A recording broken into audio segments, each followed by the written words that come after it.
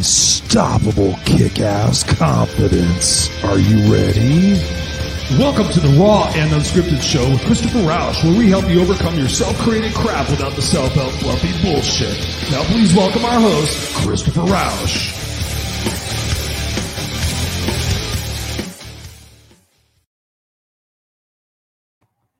Hey, what's up, ladies and gentlemen, boys and girls of the Kick-Ass Nation? Hi, it is Christopher Roush, your No Excuses coach, here for another edition of the Raw and Unscripted Show, live here every Tuesday night, 7 p.m., 10 p.m. Eastern Standard Time, where I bring you guys the stuff that's going to help you overcome your self-created crap without the self-help fluffy bullshit.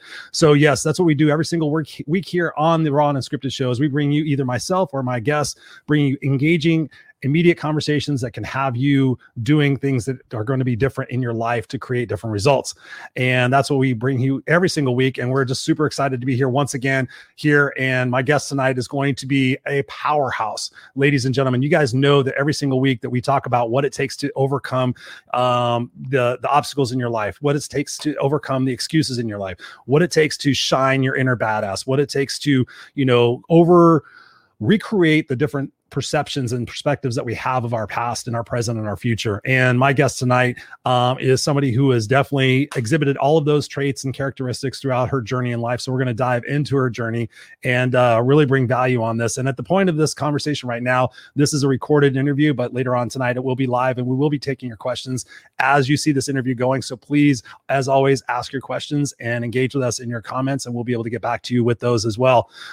So I'm super excited. I met Dana over a Zoom call late last year as a recommendation from the unstoppable Tracy Schmidt, which you guys know was a guest on my show and was a phenomenal guest and really brought a lot of value on what you could do to change your perspective about your past, present, and your future, how you can get over that small mindset of, oh no, I can't do it. You guys saw the unstoppable Tracy Schmidt. If you missed that episode, please go back and check it out and you will thoroughly enjoy it. But Tracy said, you know what, you need to interview Dana Ferrant. And Dana and I had a conversation not too long ago, like I said, at the end of last year, and I was immediately captivated by her rawness, her generosity, her realness about what her story is, and the captivating way that she communicates what it takes to really discover who you are, what your inner badass is. So please welcome to the Raw and Unscripted Show, none other than Miss Dana Ferrant. Dana, how are you doing? Welcome to the show. I feel like I should be cheering because the whole intro video was like, whoa! That's great. I'm doing awesome. Thank you so much for hosting me. This is great. No, it's an absolute pleasure to have you here with us. And yes, that music is designed to get us rocking and rolling, get us ready to go, because this is the Raw and Unscripted Show. So thank you, Dana, for spending your time with us here today. And I'm super excited to jump into the conversation about what it takes to become unstoppable, right? I'm Mr. Unstoppable, and looking at the journey that you've been on throughout your entire life is absolutely nothing short of amazing and miraculous. So I'm just going to start off the question here. What does unstoppable mean to you? I think unstoppable to me, the biggest thing is that it's a matter of do you keep getting up? Because life does come along and knock us over, but are you willing to say, okay, it sucks. Yes. Have your little pity party in the dirt, stomp your feet. And then, okay, I've done that. Now I'm going to get up and I'm going to figure out how to move forward. I'm going to figure out whether I need to reprogram my brain or whether I need to reanalyze my strategy. I'm going to figure out what it is. I'm going to do what it takes to keep going, because the joy is in the journey. The joy is in the challenge. It's leaning in to the pain, which of course is very poignant from my past background. Yes. Most definitely. We're going to jump into that in just a second. And I love your description about being unstoppable. It's the fact that we need to keep going, and especially I'm keen to ask you about this, leaning into the pain, leaning into the challenge. I know most of us are taught that if something is hard or challenging or difficult, of course, depending on what kind of parents we had, some parents said, hey, you need to go towards your challenges. And some of our parents said, no, it's too hard. We don't want you to have to deal with that. Where did you develop that mindset that challenges were good?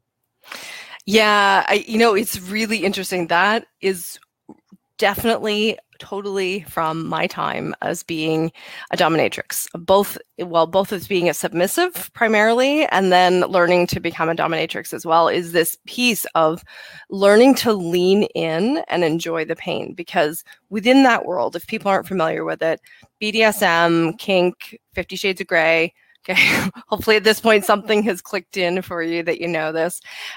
When you're in a scene, there is typically pain, whether it is physical or mental or emotional. There is some sort of pain that is inflicted, and it is designed to get you to let go. It's designed to get you to lean into it. And when you actually lean into it, you can open up and you can find joy. You can find pleasure in that pain. And so this is the thing, is that when we learn to shift that around, that's what got changed in my brain. It was like, oh, pain could actually be something that's pleasurable. Well, what if, the things in my life could also be that way? What if the pain in my life could be transformed into pleasure? So I could definitely understand pleasure in the dominatrix scene, in the bedroom, the excitement, the fantasy, and things of that nature. That pain I can kind of understand. The pain of life and the pain of the decisions that we have to make every day and the things that we have to circumvent. That pain I'm a little bit different about. How do you see the pain of life and the pain of the decisions that we have to make similar to that sensual pain that we somewhat look forward to? Okay, so first let's talk a little neurology, in that in our brain, the way that we process pain and pleasure is actually really, really close. It's nearly identical. And the wiring is like kind of crosses over. So where it gets changed is how we perceive it, how we, filter it, what our beliefs and our judgments are on that. So when we have things that we see as challenging, if we label them as challenging, we continue to say, oh, this is hard, this is challenging, and then you're going to actually increase the pain that you experience in your life. But if you flip it around, and here's where I come from, is much more, expanded consciousness kind of thing, to get right into the woo, is that we are spiritual beings having a physical experience.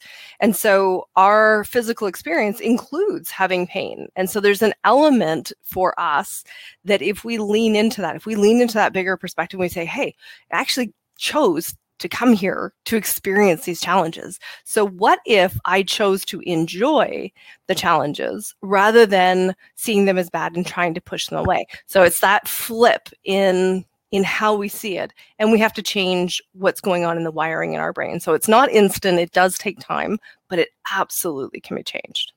I love that. I love that, Dana. And thank you for sharing that, because it's similar to something that I've had to change my perspective about, is the physical pain as well. And physical pain for me is not usually anything I think about. It's like, okay, it's there, whatever. I smash my finger, I sprain my ankle, whatever, I'll get over it. It's going to be fine. For me, I've had a lot of back pain, hip pain, leg pain, going down my sciatic. And for me, I did the surgery a couple of years ago, did a 2-level fusion. It was miserable. I got through it and thought, okay, I'm going to do this once. I'm going to do it right. And I'm going to be good for the rest of my life. Unfortunately, the 2 discs above and below started getting compromised and started having immediate pain right away. And so I started having to flip it on myself, because everybody tells us, oh, especially in the medical community, if you feel pain, stop, right? If you feel pain, you shouldn't be doing it. That's bad. Oh, take it easy. And I've had so many people throughout my life, Dana, tell me, when I've had pain, they're like, Chris, you need to stop. You need to take care. You need to go to the doctor. You need to go to the hospital, blah, blah, blah. It's going to be fine. I'm going to figure out it's going to be no problem. But in this situation, I have had to okay, how can I make this pain serve me? How can I, when I'm walking and I'm miserable and I'm just like, God, why me? And being a victim, how can I sit there and say, you know what, maybe this pain is challenging me. Maybe this pain is just there to get me over the hump. And once I work through this pain, once I get the ligaments and the muscles around that area stronger, then the pain is going to go away. So as opposed to running away and sitting on it and hoping the pain goes away, I'm actually challenging myself. Okay, listen, you need to walk through that pain. It's only going to get worse if it's going to get worse, or it might get better. What are your thoughts on that? Okay, so my background is in healthcare, so I have to say my brain is going in 2 directions here. One is a coach in the mindset and consciousness world, and one is a healthcare. And I would say, for anybody listening, there is good pain and bad pain. And when it comes to your body and moving through and actually challenging yourself, you need to push through the what I would call the good pain. So the pain that it's like, okay, it's there, but it's not debilitating. It's not, bad pain. And this is something you have to get to know in your body, differentiating what is your body telling you, hold up, and what is your body saying, okay, this is just uncomfortable. Uncomfortable, keep going. And, just keep that, you incrementally increase what you're doing. And this applies too with what we think about, mentally, when we have mental emotional challenges, is that we need to incrementally increase the amount that we're able to do, the amount that we're able to stretch and grow. So yes, I agree with you that you do need to actually lean in, but I love for people to lean in from a space of, I'm going to surrender into this pain, not I'm going to push through right? Like, it's not that. It is like, I'm going to surrender, embrace it. It's here. I'm going to work with my body, and body, we're going to keep going. And then, I would say in your case, I hope you're making use of the visualization where like every day you're visualizing yourself of moving healthy and pain-free. You see yourself doing that, and then you go out, and so that you really work with your body. And it's the same kind of thing when we think about on a mental, emotional level. If we can spend time visualizing what we want, where we're going, then the discomfort of today has a purpose. It's getting us somewhere. If we're just suffering for the sake of suffering, we can't go anywhere, right? We think about, there's a great story, if you don't mind me just continuing. Go for it. No, okay. Go for it. So there was a prisoner of war, I think it was the Vietnam War. May have been before that. But anyway, he was held prisoner of war for 40 years. 40 years. Okay, he was the only prisoner in the camp, and he was eventually let go because he made friends with the guard. Now, every day he would get up and they would make him dig a hole in the freezing cold. And then at the end of the day, he would bury it. He would carve it back in. And that's what he would do every day. Dig a hole, bury it, dig a hole, cover it, and that was his existence for 40 years. You got to think about that. Like, this is like, we think we got it tough. I'm like, I think about this poor dude, it's like, that's mental toughness to get up every day and to just keep going. And eventually, they just open the doors and let him go free. But the fortitude that it would take to go through that. But he kept in his mind, and this is the trick, he kept in his mind about his family. And he constantly saw himself going back to his family. So he was realistic in that this is where I am today. And he never lost sight of the fact that he wanted to go home and that he could see himself going home to his family. Bam. You know what's crazy? It might be a different story, but you're going to trip, because I'm just going to go back here to my blue screen right here that's fake. Some people are like, is that a real guitar? I'm like, yeah, it's a real guitar. You might be referencing this book. I'm not sure. Viktor Frankl, Man's Search for Meaning. When he was I think, yes. Auschwitz. Yes. I just referred to this book last night. Where was I last night? Oh, I was on my group coaching call. Or Auschwitz? No, it wasn't Auschwitz, because he was the only prisoner? No, I'm not sure. He wasn't the only one, but it might be two separate stories. Two stories are similar, but yeah, that was really good too. Oh, Sorry. This was, the Man's Search for Meaning, because somebody was talking about this last night in our group coaching program, and they're like, all these things are in my brain, and, this person makes me feel this person, this person does this person does that. And I'm like, whoa. And I said, go read this book. I said, I promise you, nobody can make you feel anything that you do not allow them to. Yeah. That's a boundary that we have in our process. That his whole point was he was in Auschwitz, and they would make him go out there in the snow and do all this stuff, bare feet, freezing, get a little piece of bread. And he's like, you can take everything away from me, but you cannot make me feel anything that I do not choose to feel. So I choose to focus on my family. I choose to believe that I'm going to get out of here. I choose that this is going to be happening for me and not to me. I choose that I'm going to write a book one day that's going to make massive impact in the way people perceive their intellect and their opportunities. Yeah, this book, I used to read it every single year, and I would just get into it, and I would just be like, wow, what am I bitching and complaining about? And speaking about that, bringing that to light, Dana, and I really appreciate you sharing that, is what else did you learn out of being a dominatrix? Obviously, you learned a way to perceive pain in a different situation, but what other lessons did you learn out of that time in your life?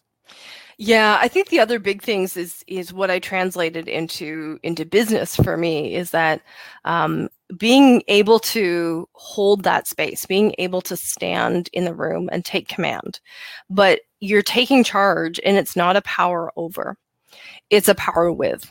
And that's a really power with, yeah. And it's a piece that if you only watch the Hollywood version of what a dominatrix is, it's, you know, I have to complain with the lawyers that Hollywood does a terrible job of portraying what it is. But in fact, what it is a high level service position. So you have to hold the space and the power for the other person to surrender. Now, the reality is that the submissive holds all of the power, because they have the ability to call stop at any time. If it goes too far, if anything goes wrong, they're having that ultimate power.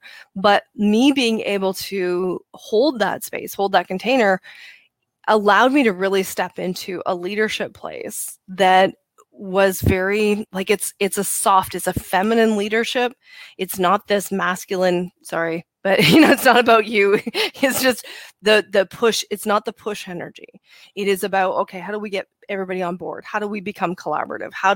But also that I'm not going to be walked on. I'm not one to say, oh yeah, sure, just come on in, just, do whatever you want. No. And I don't need to go to war with anybody in order to hold my boundaries. So those are some of the probably the fun ones that translate into business for me. I really love the leadership style that comes forward when you really step into that energy. No, I love it. And speaking of leadership, Dana, what thoughts come to mind is nonverbal communication. I would imagine in that situation, both what you've learned there and what you teach now is being able to key in on a little bit of that, because instinctually, sometimes we, especially as men or as people in general, we're told not to know when we're weak or when we're fearful or stuff like that. So I can imagine those situations as well. Somebody might be like, okay, it may hurt, but I'm just going to be tough. How do you learn about nonverbal cues in the communication process, and how do you in turn teach that to the people that you coach?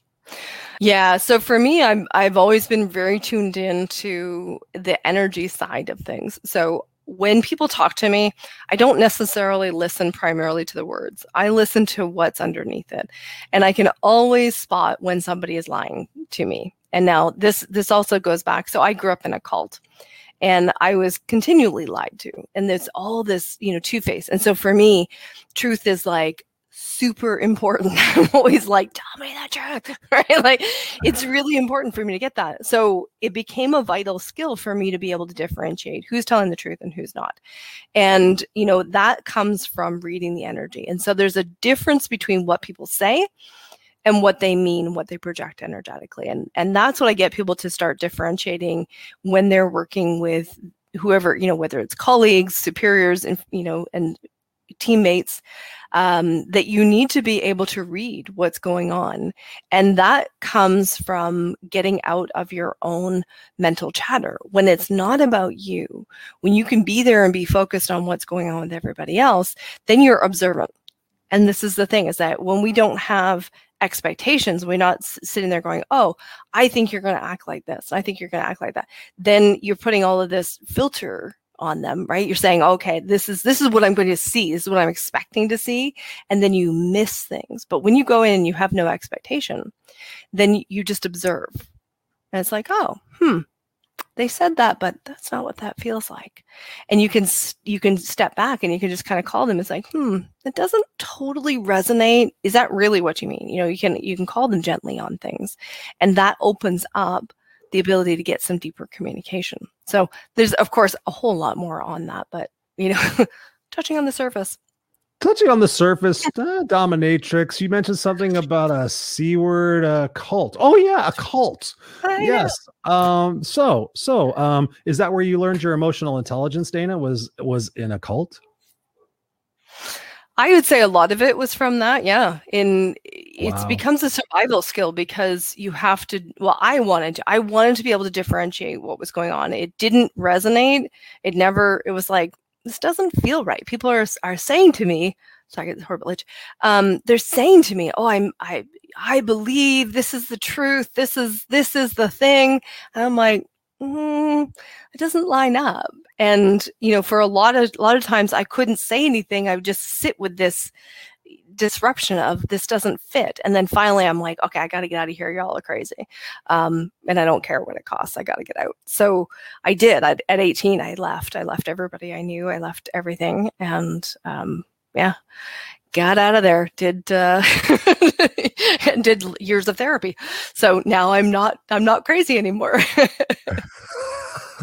Or just a little bit, because I think we all need to be crazy to survive this world. And honestly, you know, and I haven't asked, I'm not going to ask what cult or anything, because that's not really a matter of importance, but what you just described is similar to what we've been experiencing. I know you're up there in Canada, but here in the United States, we've been experiencing that type of mentality a little bit with the presidential election that's been going on, and the divisiveness here in the United States. So I appreciate you sharing that, because, you know, things can be cultish or cult-like depending on, you know, what it is that people get into that.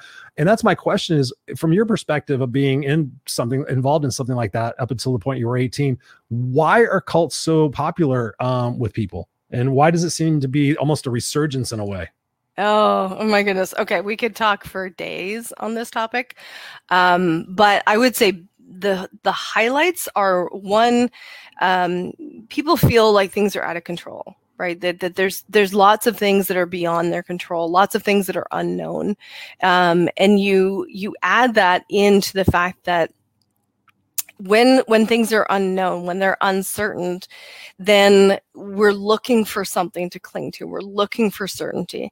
And then we've been programmed with this idea and this belief that people who know what they're doing, who know what they're talking about, exude confidence, who exude this, you know, larger than life personality, which we now know is a narcissist. But you know, we've been taught that the confident people must know what they're talking about. So when you're sitting in a place of feeling uncertain, you're looking to cling to something that's got some tangibility to it. And I think that's a big part of the resurgence to the cult and cult-like things that have been happening, is that, the other thing is that there's still a lot of people running in their victim mode. And so if I get attached to you and you have it wrong, I get to blame you. It's not my fault, right? Mm-hmm. So I think there's many. I mean, there's way more layers than that, but those would be probably my biggest ones that I would touch on. Because I watched all the election stuff, and it's just like, wow. Yeah. It's quite concerning, but it's also quite, for me, inspiring, because I think through shit you can get, you know, amazing stuff that can happen, and people can have this, you know, I look at 2020 as, and apparently 2021 at the beginning part of it, 2020 is a huge reset. And I know a lot of people have said that it's a time for us all to like stop and collaborate and listen. I'm sorry, I'm a music guy. When I hear songs, I hear words, they create songs. So I'm all of a sudden Vanilla Ice in a minute. You know, but it's crazy. We run to, that's why I tell people, you know, like, you know, why do kids run to gangs? I'm like, if you don't see why they run to gangs, they run because they're included, they're taken care of, they're looked after, they belong, they have some sort of feeling of family. Yeah, community. We all want to belong. And the crazy thing that this is where I stand, is that it's like, what we actually want to belong is to ourselves. And it's the piece that we don't give ourselves. And so we're constantly looking for something outside of ourselves. But if we learn to belong to us, then we can belong anywhere and nowhere. That, like Maya Angelou says, right? You belong everywhere and nowhere, because this is here, right? It's just, nobody can make us feel anything else, right? We tie back the Auschwitzer guy. Nobody can make us feel anything else. So if we belong to ourselves, if we feel good about who we are, then we're not going to get sucked into cults, cult-like pieces, you know, business practices, interesting things that get sucked in. We're not, you know, I'll be good. You know, I mean, no, you're on the Raw and Unscripted show. You can say anything. That's why I created the show. That's why I titled it that, because I just want to have those raw and vulnerable conversations for people out there to see what really is happening in the world. And what you said about the victim mindset, that's something I preach about all the time. I'm like, you can choose to be a victim or a victor. You could choose that life is happening for you, not to you. Simple delineations, which, while they sound simple, are not easy. when thinking about being in a cult and thinking about being a dominatrix, and I'm not sure how they landed side by side, but talk to us about a period in your life in those first 18 years where you were the most afraid and yet you found the most strength. I probably would go to the, when I left. It was, so let me set up a little scene. So here I am, I'm just turning 18. So I'm young, but not just young, also having been sheltered, in this environment. So I don't have a lot of worldly experience, and my family has, a construct set up because of the cult that if I leave, they can't talk to me anymore. So I'm moving my stuff out by myself while my family sits in the living room and watches me. And that was hard because basically what they were saying to me with their emotions was that I was making the wrong choice. And yet I knew in my heart that it was like, this is the only choice I can make, because if I stay here, I'm going to be so miserable that I'm going to literally take my life. Like, I knew, I could see that that was the path I was going. But it was really hard to just have to turn away from the people who were supposedly my family and walk out and do, see, I'm still getting choked up a little bit, but to walk out and do what works for me. It's not easy. I just want to pause for a moment, ladies and gentlemen. I just want to pause for a moment and honor you, because there are so many people in the world, Dana, who do not have that strength, who do not stand up for themselves, who do not stand in their power, who remain a silent victim for the majority of their life, if not all of their life. And then they get to the end and they realize all the regrets of the things that they didn't do and the power they didn't take. So I applaud you for being in that situation and having that self-respect and that self-care to say, listen, this situation isn't working for me, because I'm not sure if you know this about me as well. Much different situation, but similar situation. Being homeless at the age of 13, I was a 7th grade dropout, and I got to move into the 1969 Country Squire station wagon with my mom and 18 cats and 2 dogs at the ripe old age of 13, having dropped out of the 7th grade, and spent the next 4 years of my life going through complete hell. 2 attempted suicides, attempted carjacking, a gun to my head because I wouldn't buy cigarettes, blah, blah, blah, blah, blah, blah, blah, blah. And again, much like you, I got to a point where I had to look around at the silliness, the craziness, the absurdity, the facts of the situation, and thought, okay, there's a couple of avenues for me to get out of this particular situation I'm in. I could wind up in a pine box. I could wind up out of here dead. That's an option. I could wind up in jail, which I'm pretty much cruising towards that point at 16, 17 years old. I was cruising for a bruise and hanging out with the wrong people. Fortunately, it was like luck. And I really don't believe in luck necessarily, but I think there was certain aspects of where I was at and the people I was with and didn't wind up in jail. And it wasn't until that point I'm like, okay, I don't want to wind up dead. I don't want to wind up in jail. So I have to get the fuck out of here. Otherwise I'm going to wind up dead or in jail. Those are the facts. And I remember when I went to my mom at 17 years old, I got this opportunity to move out of the motel we were staying at. And I thought for the first time in my life, she would say, you know what, Chris, I fucked up your life, and I've abused you mentally, physically, spiritually. I chased everybody in our life away. We've been homeless. We've dug through dumpsters. We've all these different things she was raped. I mean, all these different things that happened. And I thought for the first time in my life, she's like, Chris, go live your life. I am obviously in my 40s and can't get my shit straight. I don't want to screw up your life. I've already screwed up everybody else's. Go. And she didn't. She called me every name in the book, and she found new names in the book, which she wrote the book, and, made me feel like everything in the world was my fault and I would be leaving her and she would die and all these bad things would happen to her. And yet still I chose to walk away from the situation, not walk away from her, Dana, but I walked away from the situation. And lo and behold, I found out about codependency and found out that she could get stronger, and all these things started to work out for each other. But again, I'm just saying this to reinforce what you just said, that those of us out there who are victims in relationships and situations that are not conducive for us, that are killing us, we have to stand up and get out of there. So talk to me about after that. What was the outcome and the fallout of that experience for you, both in a pain and a victim side of regret, or potentially thinking about it, did I do the right thing, and versus what you had to do to get yourself straightened after those 18 years of your life? Yeah. Okay. So then I went on a crazy wild bender. So here I go from like sheltered and, hidden away from the world, basically. Got heavily into drugs, alcohol, sex, wild parties, a lot of craziness. And then when that started to really create some problems in my life, where it was interfering with school, interfering with my getting my college degree, then I had a wake up call like you, right? It was like, ooh, this is not really a good thing. So then I went the other extreme, and I got myself into AA, got cleaned up, went totally like off of everything, and then went, no, there's still some crazy in that, because people, I was like, all right, all you in AA, and God bless AA, it does a lot, does wonders for a lot of people. However, there are a lot of people who have just traded alcohol for cigarettes and donuts. They're there, Coffee. right? Cigarettes, coffee, and donuts. Yeah. Oh yeah.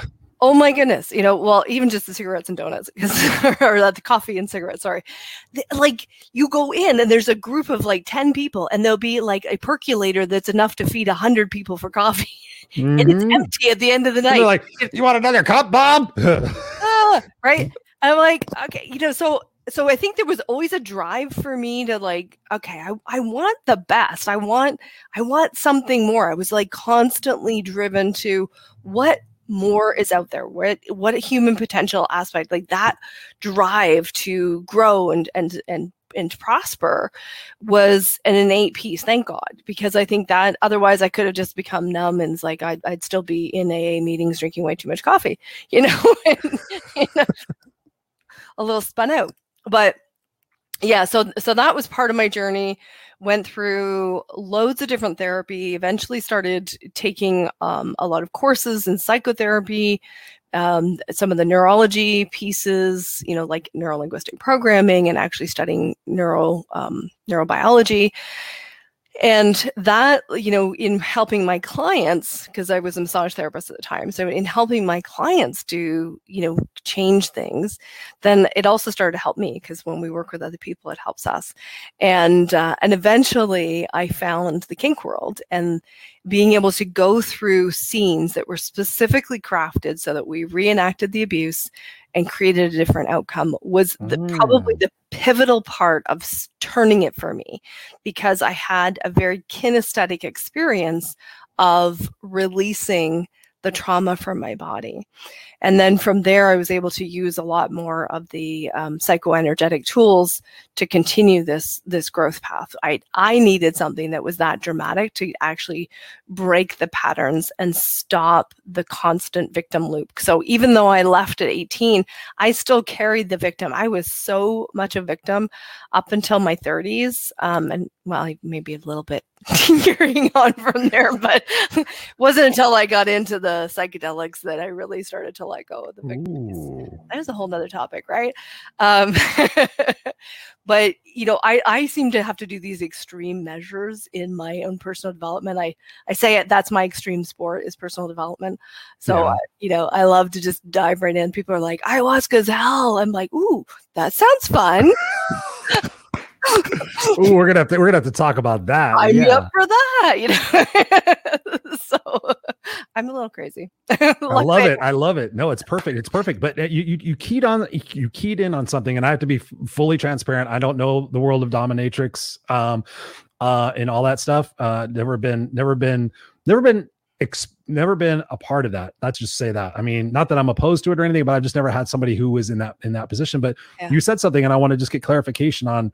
You said reframing our perspectives about reenacting those scenes, and so my brain immediately goes to, and just pardon me for my ignorance sometimes, is I think that you go into a scene where something positive or possibly happened that was negative, whether it was a rape or whether it was non-consensual, that is rape, non-consensual sex, or sex that led to something that was not what you had bargained for. Let's just say that.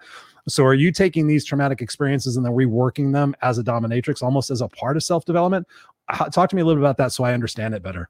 Yeah. So for my healing, I worked with a dom who we scripted. Yeah, we did a reenactment of abuse that I went through, and It was, very graphic. I'm not going to get into details because that can traumatize people, but Sure. we went through all of that. But in doing that, what was also built into the scene was that I was able to emote all of the things that I wasn't allowed to at that time. So I was able to scream. I was able to say no. I was able to get that out.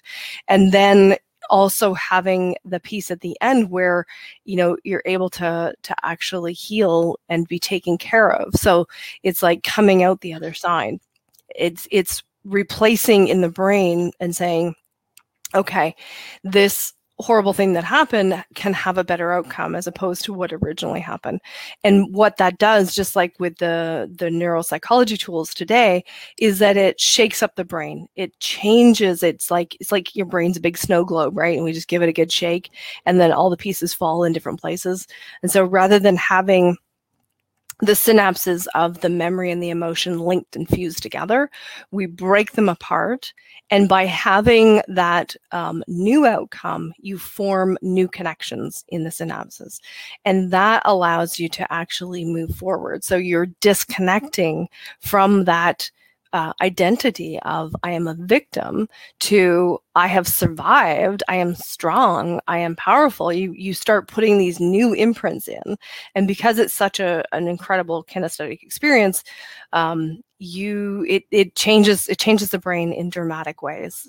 It's really quite incredible. So yes, and then when I became a dominatrix, that was a lot of what my work was to create that same kind of change the dynamics, create a new outcome for people, because when they go through a scene and they drop into a place of deep surrender, it's like the deepest transcendental meditation that you can go into.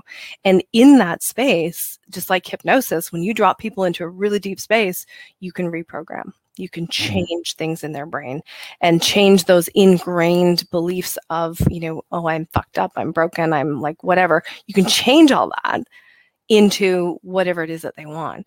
Now, granted, not everybody wanted to go to the dungeon, which is why I don't work that way. Plus, it's a lot of work to beat people. Yeah, I gotta get my exercise today. I got John at 12 and I got Sally at 4. Geez, my back, my lats are gonna be, arm, all the flogging, man. Yeah, and something else you keyed in on, and thank you again for being so transparent and honest with us. I know we're gonna have great questions on this later, and thinking about that. In your journey, and I want to get to the second half of your life here in just a second, breaking free from all of the situation you had in your childhood, and then going through this journey, how important was it for you to learn the real root of forgiveness and empathy towards your fellow persons in your life? Because I can imagine looking back on your journey and having resentment and hate and anger and just different negative emotions associated with that. But I know for me, at least for me to heal people that I've worked with, is that component of forgiveness and empathy for those people. And I know in some situations it's absolutely almost impossible for the people I've talked to have empathy and forgiveness for certain situations. So I'm curious to see where you're at on that journey and what advice you could give to the people watching this. Yeah, and I'm going to contradict you a little bit in that at the time, like in my journey, at one time I would have said, oh, that's really important. That's really important, because that work did change things. However, that in itself is more surface. So it does one layer and it's great. But when you do the forgiveness work of yourself, when you actually come home to yourself, it doesn't matter about the other person. And when you actually work to resolve the connection, like I said, the connection of the memories and the emotions, when you resolve that, you will automatically go into forgiveness and having compassion. So doing any work to force yourself to go there, or, trying all those exercises and things, I think that's a waste of time. And I think it's much more effective to work on resolving the emotions and the memories, disconnecting those, because that sense of forgiveness and forgiving yourself comes naturally. To me, it's more effective, and I hate wasting time. So that leads me to believe, and I love that. I love to be challenged. So that leads me to think about the ways that we process our emotions. And I have to remember how to say this correctly. We repress them, we suppress them, or we express them, right? So some of us repress them. We just put them down in that little box and say, okay, I'm just gonna put those down, and think they're all neatly packed. What do you say to those people that have tried to do that and think that they're healthy and think, oh, I've processed it all? Because I've talked to people like 10 years ago and thought, okay, based on their experience, that they really have done a great job of forgiving. But now I've seen them 10 years later, and they come to me like, hey, Chris, can I talk to you about something? And I found out that thing went boing. And surprise, here's all these emotions that come up after becoming a parent or, going through a traumatic experience. I think one of the first things is to recognize that it's their journey, not ours. And it's none of your business. If they want to suppress, repress, express, that's their choice. We can only help people when they've identified that they want something different. And otherwise, they're on a journey that's beautiful, and it's exactly where they want to be. And this is one of the things that really drives me crazy about personal development is that, and I've been there, okay? I've been the judgy person. Trust me, I've been like pointing out to people, you really need to work with me. It's not a great marketing tool, by the way. No. Yeah, but when you actually make space for people to say, it's like you can maybe ask a question of like, how's that working for you? If you can do it without any condescension and judgment, then it plants a seed. But you have to let go of trying to change anybody or fix anybody, because nobody needs to be fixed. Nobody's fucking broken. Nobody's fucking broken. So stop it. If somebody wants to change because they want to change, great. You know what? I got a shitload of tools to help you fucking change. Now, see, potty mouth is totally out now. So the raw and unscripted show, baby. So, but when they're ready, that's when they can work. And I've really had to learn that for myself, is that because I work so deep with people, and you probably find this too, it's like when you work really deep with people, they got to be fucking ready. Because if they're not ready, they fight me, they resist me, and they make me wrong, and I get to be the bad guy. And it's like, I'm sorry, so that just doesn't work for me anymore. So I will not take people on unless they are ready to change. Ooh, I love that. I'm the same way. I'm the same exact way. I thought I used to be able to save everybody. I could help everybody. And now it's like, you have to convince me that like, you're like right there. Otherwise I don't want it. It's like, then almost you feel like you want it more for them than they want it for themselves. And all of a sudden, if you don't succeed in that, then you're like, what did I do wrong? And it's like, no, that person's on their own journey. And that's something, honestly, Dana, out of all the different challenges and opportunities I've had in my life, that's probably been one of the greatest for me to just say, that's where you're at. And there's nothing I can do to alter that, even for people that I love dearly. That for all of us, I sit there and look at my son. My son's 4 years old. And what do we want to do? Don't touch that. It's going to hurt. And half the time I'm like, that's the only way he's going to learn. Yeah. He's going to learn to run across the slippery floor and smack his head on the freaking tile. If he cracks his head open, then he's going to learn to walk slow. There's nothing hey, be careful, be careful, be careful, be careful. Because even I've noticed myself, Dana, is now I've become that parent, like, oh, don't hurt yourself. Be careful. I'm like, how do we learn? We learn when we slip and fall and we crack our head or we break our arm or we do something, right? Yeah. We got to stop bubble wrapping people because, we'll figure things out on our own. And what if there's nothing wrong with that experience? Like if you want to be repressing your emotions and you want to be an alcoholic, what if there's nothing wrong with that? It's just a fucking choice. It's really our judgment, right? It's like if I'm determining that that's not the right choice for you, well, then I'm the judgmental superior bitch, right? It's not them. I'm the one with the problem. Mm-hmm. Yep. Which is again what I see in a lot of personal development is that they want to make these things wrong so that they have something that they can offer out to fix people, but there's nothing to fix. Mm-hmm. No, I love that. Yes, bravo.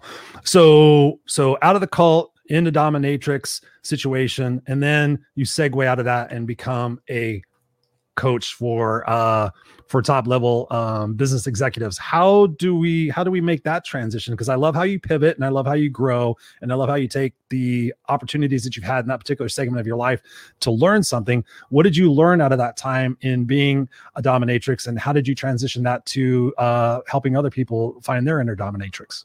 Okay, so I'll try to keep it quick, but I got to tell you the backstory of this. So I started out as a massage therapist. I built two businesses. So I had two massage therapy clinics, and I built in a massage supply outlet, built all that up into the 7-figure range. And that was concurrent to my being a dominatrix. Now, 2012, we hit a road bump, and we had to restructure. And it was at that time that I realized that I had completely compartmentalized these two aspects of my life. I had me as the business owner and me as the dominatrix. And when I had to restructure and I had to take it down to just me running the business and lay everybody off, then I had a chance to actually bring these in. And I started to see that the dominatrix energy, that what I call the inner dominatrix, and I don't use that as a platform totally now, but that inner dominatrix was vital for business. And it was the piece that was missing, and why, at the core, I mean, there's like all the surface reasons of what went wrong in the business, but at the core of it was that I wasn't standing fully in my leadership. And that's what really led me to transition over into the leadership coaching, executives and CEOs of businesses, because I saw the impact that it could have for them and how they run businesses, how they work with their teams, and really, shifting the internal structure so that they show up differently in their businesses and with their teams.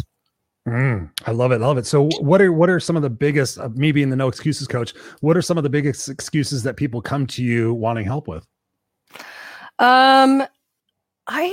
Underneath it all, they don't necessarily say it, but underneath it all is always an element of abuse, because, that's my story, that's my history. And so I have a lot of skills there.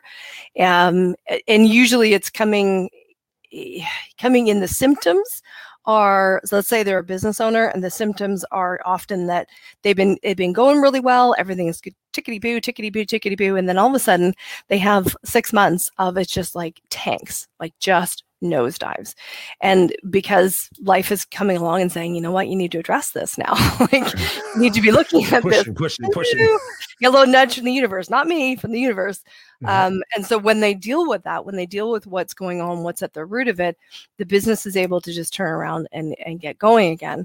And when we talk about, say, people who are CEOs, then what's often happening is that they are having constant challenges with their team. Their team is fighting them, pushing back. There's a lot of, just like nastiness going on, gossiping. Those are symptoms that often happen. And again, it comes down to what's going on for the CEO. Where are they standing in their leadership?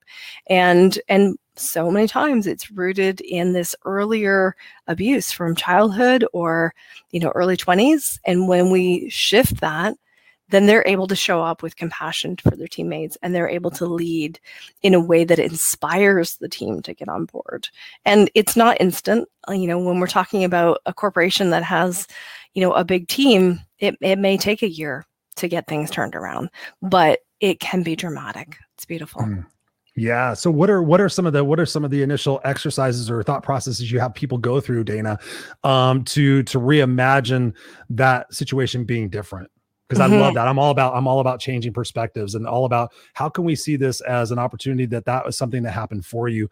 Talk to us a little bit about that, because I know that is something that people would really key in. How do I get out of this victim state of something that happened in my childhood? Because we have proven, and I love how you say that again also, is going to the root and not dealing with the symptom. We were always so much dealing with the symptom. Oh, I overeat too much. Oh yeah, I guess I'll just get rid of the food. No, why? What's the root? Oh, what's the root of that? What's the root of that? So I love that. Yeah. Okay. So what I give the listeners that you can work with. So when I work with people, the home exercises that I give them is what I'm going to give the listeners today. But when we're in session, what we do is we dig in and we start finding like what's going on, what's the subconscious programming, and then get in and actually change that. And then the work that you would do for homework is if you close your eyes and you imagine yourself in a safe space, but inside this safe space, there's this beautiful big bonfire. And the bonfire has this ability to transform and transmute. So whatever you throw into the bonfire gets eaten up, And then all of the wisdom and learning. So if you're throwing in a memory of something, you throw that in, but all the wisdom gets captured and stored in the archives. Okay. So we're not just destroying it for the sake of destroying it. We're destroying it so that we have the ability to break the connection of the emotion. Okay. So this is a way of working with your subconscious mind, is this imagery of the bonfire. Now, the other part of this is that on a daily basis, to stop and actually drop in within, and you start to imagine, what's the life that you want? What is that? What is it that you want to feel like when you have the things that you're doing the things that you want to be doing? And it's not about picturing yourself on the beach in Maui and driving the Ferrari or whatever. Who cares? It's not, that shit is not the thing. Yeah. It's, what is the feeling? Who are you? How have you become when you've accomplished this? And you step into that. And then you can step back into today. And this is a little bit of NLP technique. So you step back into your present moment, and then you go into your future self again, experience that feeling, turn around as if you're able to look at your present day self, and then notice, what is the very next step that your present day self has to take in order to start moving towards your future self? And then you take action, you open your eyes and you take action on that thing. And that, if you do that on a daily basis, like, you know, it is proven, so many high level performance people, this is what they do, right? Napoleon Hill is a version of this, but we've just kind of ramped it up a little bit. And visualizing, feeling where you want to be creates this pull towards it. And so you start moving yourself there. And then when you combine that with like the tools that you or I work with, it allows people to actually move and take action a lot faster. Because if you just do that on its own, you will eventually get there, but you can get there faster by also working on the mental aspect, working on those beliefs, changing the brain landscape, the brain chemistry to make it that you want to go there. You want to go there faster. So, and this is a lot of what I'm doing actually right now. I have a course called Create the Life and Biz You Love. And we're doing a 4-week series. It's totally free. So I will pop back with the link that people can get signed up and join me live for that. Ooh, I love that. I love that. You and I are so similar, Dana. And I want to respect your time, but I want to jump into something else. But what you were just talking about is so massive. So for you guys listening, you guys have heard me talk about compound interest, right? And what you're talking about, Dana, is literally I always think in terms of, okay, 365. So there's 365 days in a year. What would your life be like if every single day you took one action to reframe a certain part of your perspective about your past to make that work for you? What can you do today to become the person that you see yourself being tomorrow? What decisions, what questions can you ask yourself? Because over that period of time, so many people think, Dana, in terms of, this is what I get people, oh, Chris, I want to start a business. I want to make this money and I want to do all these things. And I want to be healthy. And I'm like, how old are you? I'm 48. Okay, listen. Yes. Okay. We gotta whittle that down a little bit. We got to figure out where it is that you're coming from and what it is that you want to accomplish. And let's get started today on what you were talking about, the feeling. I love what you're talking about, because we're so consumed with, oh, when I get this, then I will feel safe. I will feel whole. I will feel complete. I will feel value. I will feel significant. All that other shit. It never works.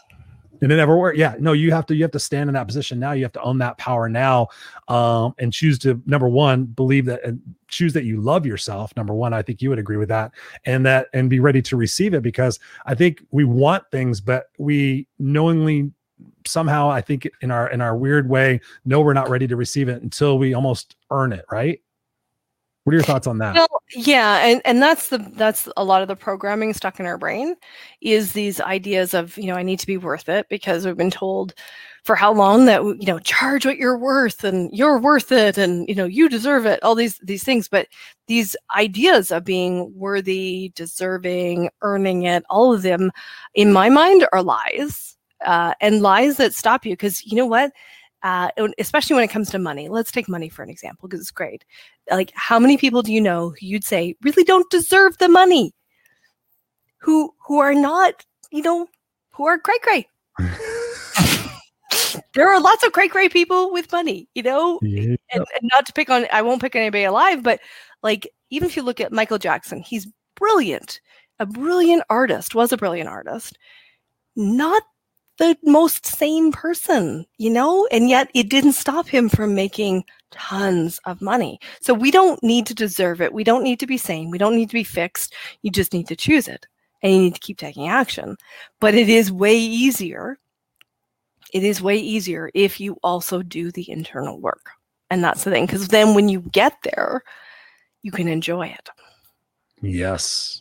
I love that, because I've known a lot of millionaires and billionaires and a lot of successful people, actors, sports people, musicians, and they will be one of the first people to tell me, yeah, Chris, it's great, but I still wake up every day going, fuck. Right? And I'm like, I was doing the same thing when I was in a corporate job. I was doing the same.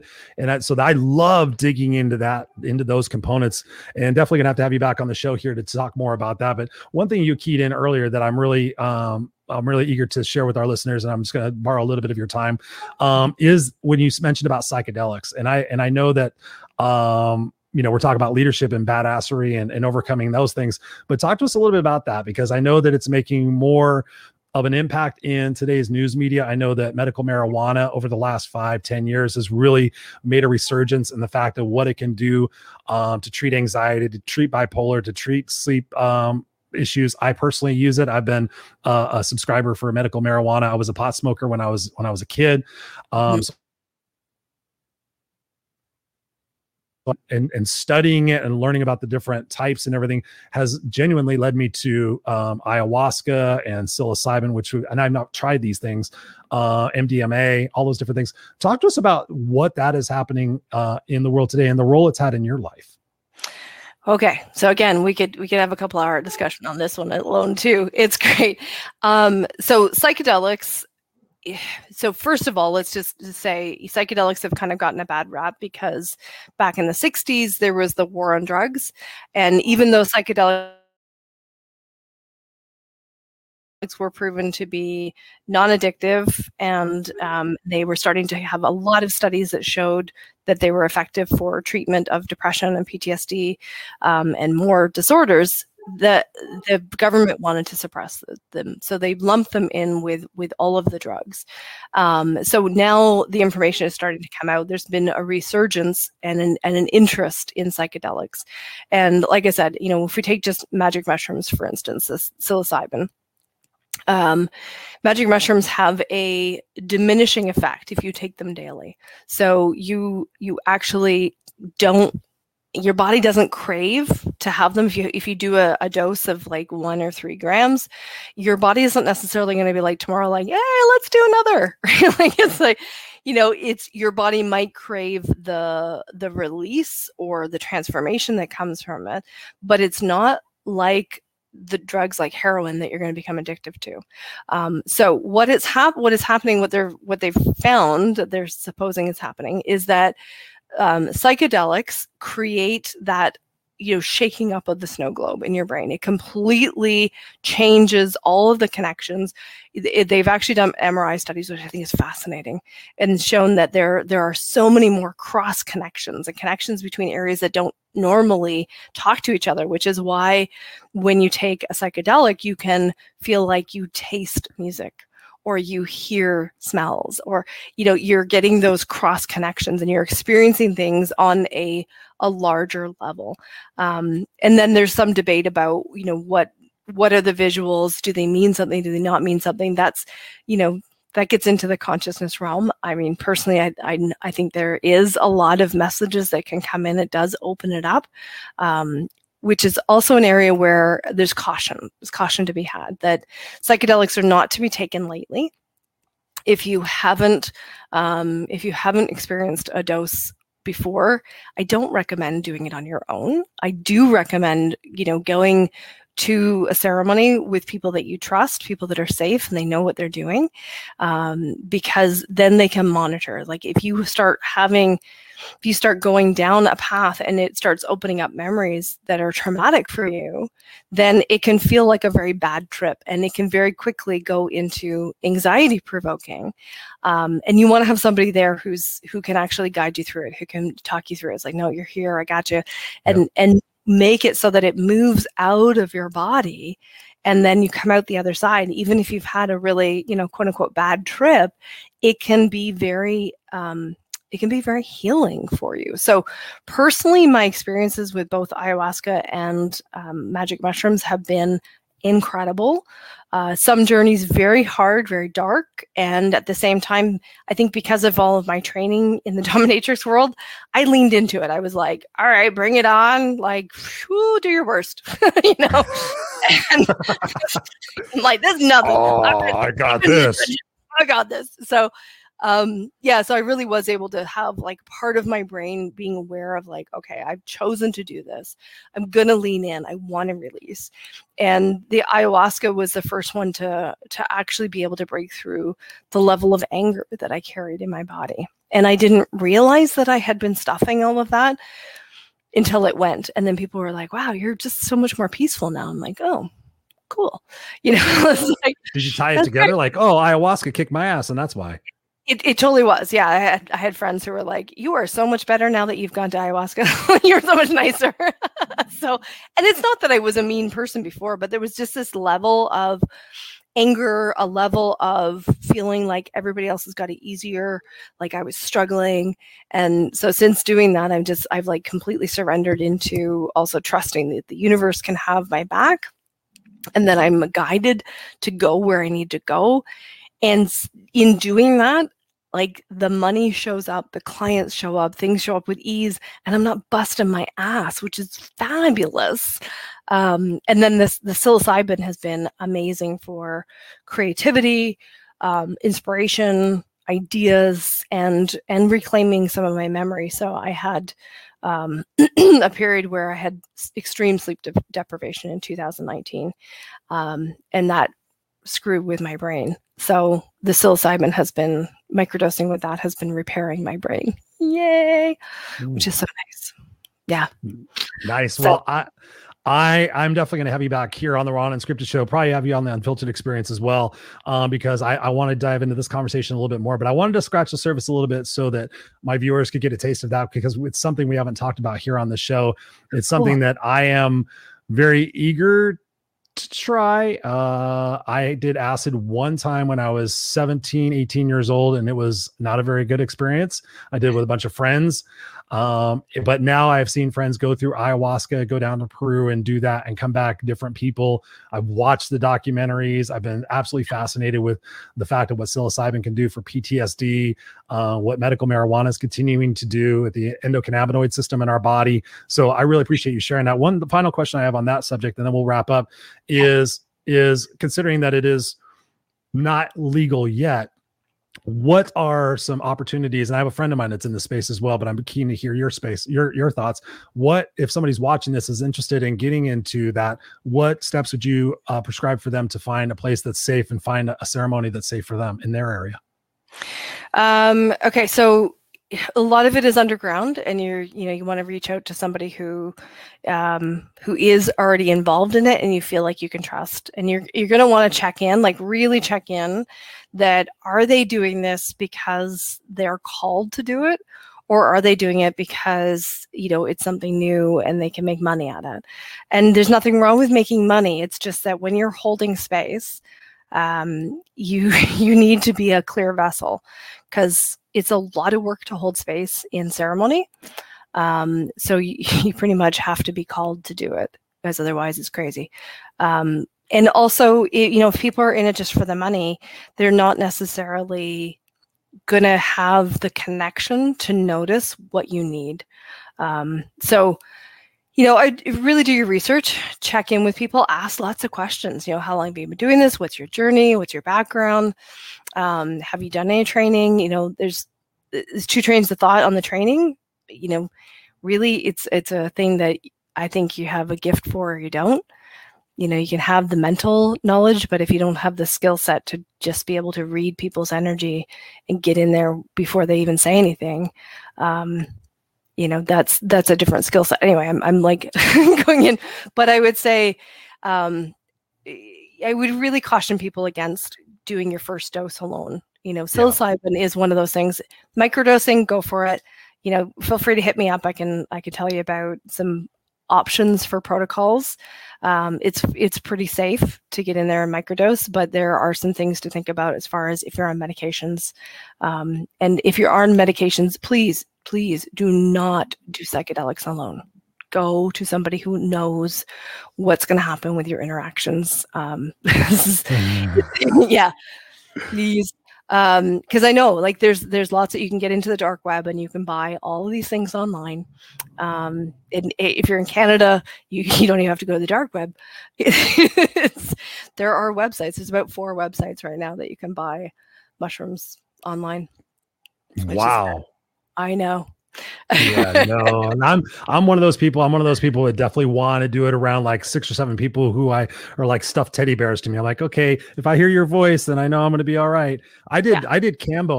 I have a dear friend who's done the ayahuasca, done a little bit of the microdosing on the shrooms. Somebody I would never imagine.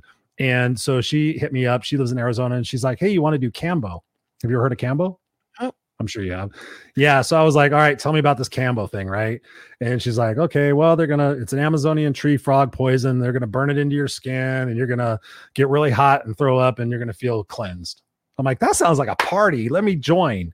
And so we went and did it. I went and met her up there, went to this house in East Los Angeles of all places. Yeah. I was like, we're off the 110 freeway. This is not a good place to be. And I'm going to go do Kambo. And I did a bunch of research. I'm a researcher. And went and did it. And I trust my friend Linda. I mean, she's amazing. And so we went it was nice, really nice home. And they had set it up and we did Tanunga, which I think was some sort of smoke. And then we did some eye drops. Can't remember the name of those things. Oh, they're wicked, right? Yeah, that was fun. They black your third eye open though. Wow. Oh, yeah. No, it was a cool experience. And actually I did it over 2 days. I did it over Saturday and Sunday. When I left there on the Saturday, I was just driving and everything just felt clearer. I felt calmer. It was crazy. And it really did have an impact for quite some time. I was like, wow, I just really do. So there's a lot to be said on that. So we've been going for an hour and 5 minutes. I know you have a lot of things to do and our listeners and watchers have a lot of things to do. I'm going to give you the microphone for 2 minutes. What would you say to the world? You have a microphone to the world right now. The world's going through a lot of different things, a lot of turmoil, a lot of resetting, a lot of new perspectives. We're at the point, I believe, where we can really change the trajectory of our world in the history books for our youth. What would you say to people right now who are struggling, trying to find who it is that they are and trying to find that comfortable space within them? What would you say? I think my encouragement would be to lean in to this and, actively choose to see this as a momentous occasion, that this is an opportunity to shift and grow. And, look out for different tools that are going to help you on that journey to actually make that choice. Mm-hmm. I love it. I love it. I love it. Thank you. Thank you. Thank you. And I'm pretty sure this is where people can get a hold of you, www.danaferrant.com. And you had mentioned something you're going to be doing a course. And we're going to drop that link into there. Tell us a little about what they can expect in that course with you. Okay. So we've had 2 weeks already. Tomorrow night, Wednesday. I can't remember what day it is. Tomorrow night is the third of the live pieces. And if you join live, you get a chance to win a free session with me, which is kind of cool.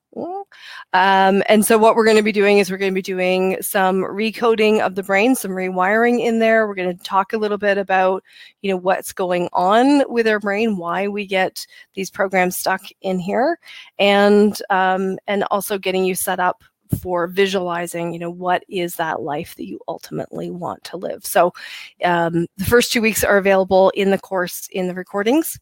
You can grab a hold of those and then jump on live and get some things changed to start to get that programming going in your brain for the direction that you really, really want to go to. Beautiful, beautiful, beautiful.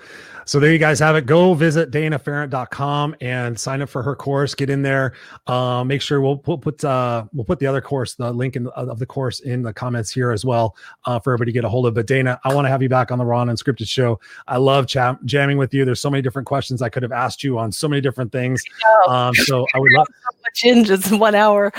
I know, it's crazy. For the most part, these shows fly right by. Sometimes it's like at the 20-minute mark and it's still, but I knew talking with you based on our conversation before that we would have multitudes of different avenues to go down. So I'm so thankful for you making the time to be on the Raw and Unscripted show and sharing your brilliance, sharing your amazing story, sharing your fortitude and standing your ground and going through every journey that you've had in your life to be where you're at today and to be helping other people. I think it's a beautiful, beautiful experience. And thank you for sharing it here on the Raw and Unscripted show. I'm going to place you backstage here for a second, then I'm going to end the show, and then we'll catch up for a few minutes before I let you go. But yes, so make sure you guys catch up with her at DanaFerrant.com. Dana, I will catch you in just a minute. So thank you for being here. So there you have it, ladies and gentlemen, boys and girls, another episode of the Raw and Unscripted show with Miss Dana Ferrant, talking about all things of a journey that has been absolutely miraculous in the fact that growing up in a cult and then going into the dominatrix industry and becoming, and then transitioning out of that and becoming a coach for C-suite executives and leadership people in the space of the business, just a tremendous journey that we can all learn to take of ourselves. And it all starts with us, choosing in those moments. Like Dana said, I had to choose that I had to get out of the situation for my betterment. Same situation I had to choose to get out of that situation for my betterment. Was it easy? No. Was it worth it? Absolutely yes. And guys, you think about all the times that we've talked here on the show about challenges and opportunities and things are hard and and I've never been able to do that. All the psychological stuff that we put the roadblocks in front of ourselves. Please take this interview tonight. Please take this discussion tonight. And if anything else, just make a promise to yourself. That promise, we make promises to everybody else. We don't generally make promises to ourselves. Make a promise to yourself that each and every day you're going to do one thing that causes you to grow, that do one thing that gets you out of your little bit out of your comfort zone. Maybe you have too much stuff around the house. Maybe once a day, you pick 3 or 4 things to either sell or get rid of or donate. Maybe it's a situation where you're uncomfortable talking to people. Maybe once a day you go on and do a Facebook Live for 30 seconds, for a minute. Do the little things that are going to get you out of your comfort zone. They're going to get you where you need to go. And I promise you will get there. But more importantly, get the right people around you to make sure that happens. So if you resonate with Dana, please reach out to her. She is an amazing person. She's a great coach. She can help you get along the route that you need to get along to become the person that you need to be. And that's what this is about. This is about deciding right here and right now that you're going to stand up and say no more. And if right now isn't the time for you, like Dana and I both said, that is okay. But trust me, one day you're going to get to that point and you're going to realize, wow, I wish I would have made that decision for myself earlier on in life. And that is something you can make right now. You can sit there and choose to say, oh, it's everybody else's fault. And I'm waiting for the government to give me my thing. And, I'm going to do this and I'm going to show these people this. Whatever it is, if it's a negative situation, then of course you're going to get more negativity in your life. So I encourage you to stand up, stay strong, and be unstoppable. Realize that you guys are more powerful than you really think you are.